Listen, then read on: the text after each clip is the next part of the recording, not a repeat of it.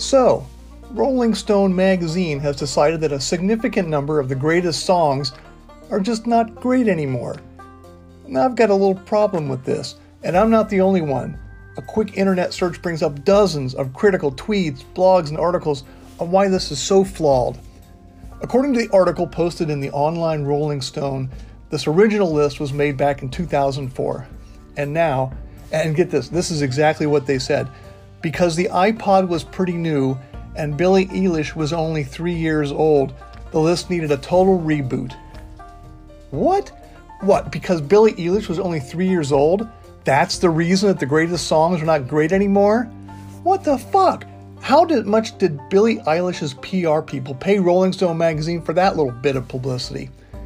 Now, I'm not a Luddite living in a cave somewhere. I mean, I've heard the name Billie Eilish, but truth be told, I couldn't tell you what she sings or recognize any of her songs, but she must be pretty fucking important in the world of music to push Bob Dylan off the top of the list. So I don't really even know where to start on this bullshit. First of all, Eilish came in at 178th, so I guess she should have paid Rolling Stone a little bit more under the table. Like a Rolling Stone by Bob Dylan has been the number one song since 2004. The Rolling Stones' I Can't Get No Satisfaction was number 2. And now, Aretha Franklin's Respect, number 1. And Public Enemy, Fight the Power, give me a fucking break, number 2. Now, I have tons of respect for Aretha. Uber talented, indeed one of the greatest vocalists of all time, but not the number one greatest song. Now, I can't even comment on number 2. Public Enemy, really? Come on, I mean, look at the rest of the top 10. Outkast, Missy Elliott, Nirvana. No Zeppelin in the top 50. The best the Rolling Stones could do now is number 13, Gimme Shelter. Clearly, the people that Rolling Stone chose to make this list are in politically correct heaven. This is not the list of 500 greatest rock and roll songs because it contains country shit, pop shit, rap shit, and just plain old shit. If they were looking for a global music list, that's fine. Say that and include jazz and classical and all the other categories of music out there. You know, you can tell a lot about this list by the people they chose to select these songs. I have lost so much respect for Rolling Stone magazine. They really fucked this one up. And for no good reason. Every year now, they seem to put out a list of the 500 most popular songs according to some randomly selected group of people. Now, intelligent people can differ on what makes a song great, but at the end of the day, the very personal and very highly subjective selection of 400 odd people in the music industry is a pretty fucking weak process to select the greatest of all time. I mean, come on. Putting Britney Spears, Kelly Clarkson, Outkast, and Snoop Dogg in the same bucket with the Beatles, the Stones, Zeppelin, and Pink Floyd is just wrong, wrong, wrong.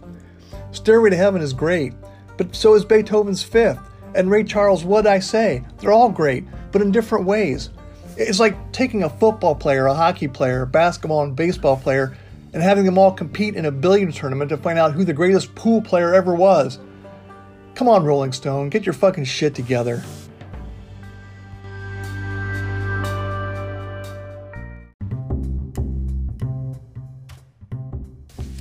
Hi, welcome to the pub.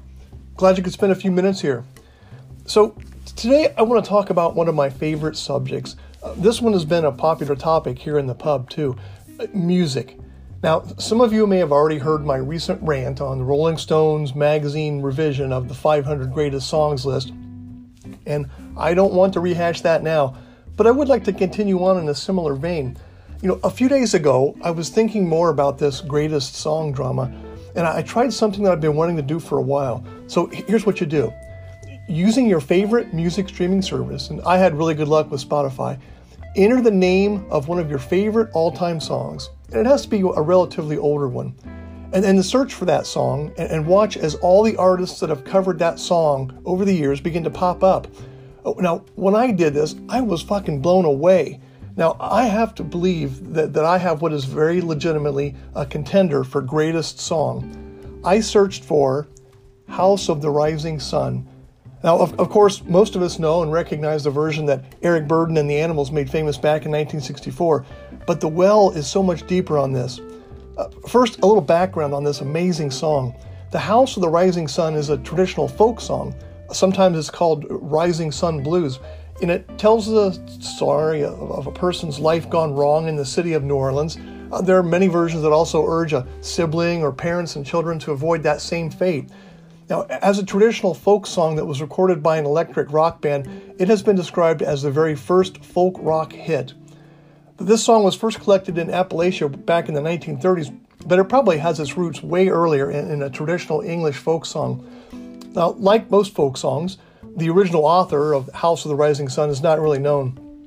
It has some resemblance to a really old English folk song from the 1500s, a ballad called The Unfortunate Rake. But of course, there's no evidence to support that. But here in the pub, evidence of this kind is not really needed. If it feels right, it might be right. Here in the U.S., the House of the Rising Sun was said to have been known by American miners as far back as 1905, with the oldest published version of the lyrics found in 1925. The oldest known recording of this song, under the title Rising Sun Blues, by an Appalachian artist named Tom Ashley, he recorded that back in 1933. Now, here's an interesting little tidbit. There is a common misperception that prior to the Animals version, the song was about and from the perspective of a woman. Now, this is incorrect, as the narrative of the lyrics has alternated between male and female narratives. The earliest known printed version is about a woman's warning. The earliest known recording of the song is about a rounder or a male character. Now, this song was popular way before Eric Burdon and the Animals, though. In 1941, Woody Guthrie recorded a version. And then the great blues artist Leadbelly, he recorded two versions of the song in 44 and again in 48, one called The New Orleans and the other one called House of the Rising Sun. Joan Baez recorded this back in 1960 on her self-titled debut album, and she frequently performed this song in concert throughout her career. In late 61, you can find House of the Rising Sun on Bob Dylan's debut album. That was back in March of 62. The Chambers Brothers recorded a version of their own back in 1970. Now, the Animals began singing this song during a joint concert tour with Chuck Berry. They use it as their closing number. So, where exactly in New Orleans is this infamous house of ill repute? There are various places in New Orleans that have been proposed as the inspiration for the song, with none meeting even that very low bar of evidence that we use here in the pub. Everyone assumes that the phrase House of the Rising Sun is a euphemism for a brothel, but that's just talk. One theory is that the song is about a woman who killed her father, an alcoholic gambler who had beaten his wife. Therefore, the House of the Rising Sun may be a jailhouse. Because women often sang the song, another theory is that the House of the Rising Sun was a place where prostitutes were detained while being treated for syphilis. Now, since cures with mercury were absolutely ineffective back then, going back to New Orleans as the last stanza of the song suggests, pretty unlikely. Now, not everyone believes that the house actually existed. Pamela Arsenault, a research librarian down in New Orleans at the Williams Research Center, she's quoted as saying, "I have made a study of the history of prostitution in New Orleans and have often confronted the perennial question, where is the House of the Rising Sun, without finding any satisfactory answers. Although it is generally assumed that the singer is referring to a brothel, there is actually nothing in the lyrics that indicates that the house is a brothel. Many knowledgeable persons have conjectured that a better case can be made for either a gambling hall or a prison. However, to paraphrase Floyd, sometimes lyrics are just lyrics." Way to go, Sigmund Freud. So when I searched for House of the Rising Sun on Spotify, believe it or not, I found more than 200 versions of this song. I now have a playlist with more than 13 hours of the same damn song. But it's not really the same song. The huge variety of artists and genres recording this song is just mind-blowing. Here's just a sampling of what I found. There are absolutely awesome classic rock versions by The Animals, Bachman Turner Overdrive, the Spencer Davis Group, and the Ventures. Of course, Jerry Garcia and his folk rock buddy David Grissom, they recorded a version, which is one of my favorites. Icons Bob Dylan, Joan Baez, Joni Mitchell, and older folk heroes Woody Guthrie, Pete Seeger, they sing a more traditional acoustic folk style. There are blues versions from Leadbelly, Joe Bonamassa, and Roxy Perry opens her cover with some really cool harmonica work. There are pop music editions that exist from the Everly Brothers, the Supremes, the Temptations. I found a number of R&B and jazzy renditions. There are a few recordings that were used in TV shows like Westworld and Sons of Anarchy.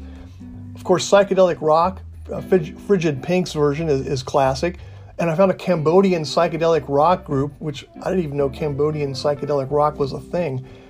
For sure, there are country versions: Dolly Parton, Conway Twitty, Hank Williams Jr., Waylon Jennings, and a great country rock version by David Allan Coe. You'll easily find some really ass-kicking heavy metal takes by Five Finger Death Punch, Crocus, Muse, and Leo. There are instrumentals on piano, harp. Henry Mancini does a version. Shit, even the London fucking Symphony Orchestra has a version. There are several a cappella versions, and yes, I even found a shitty disco take. And lastly, there are even a few children's musicians that have recorded this iconic song. Each and every one is unique and different. The lyrics are simple, but tell a compelling and possibly complex story beneath the surface. There's plenty of opportunity for instrumental solos, from soulful saxophones to raging guitar riffs. You can make it as long or short as you want. It really is the Swiss Army knife of songs. So, given that it has been covered by just about every musical genre for almost 75 years, is one of the most recognizable tunes, and you find yourself humming it hours after having heard it, how can this song not be the greatest song of all time? Well, the greatest song needs a great whiskey. Let me see what the pub has to offer here on this. Hey, I'll be right back.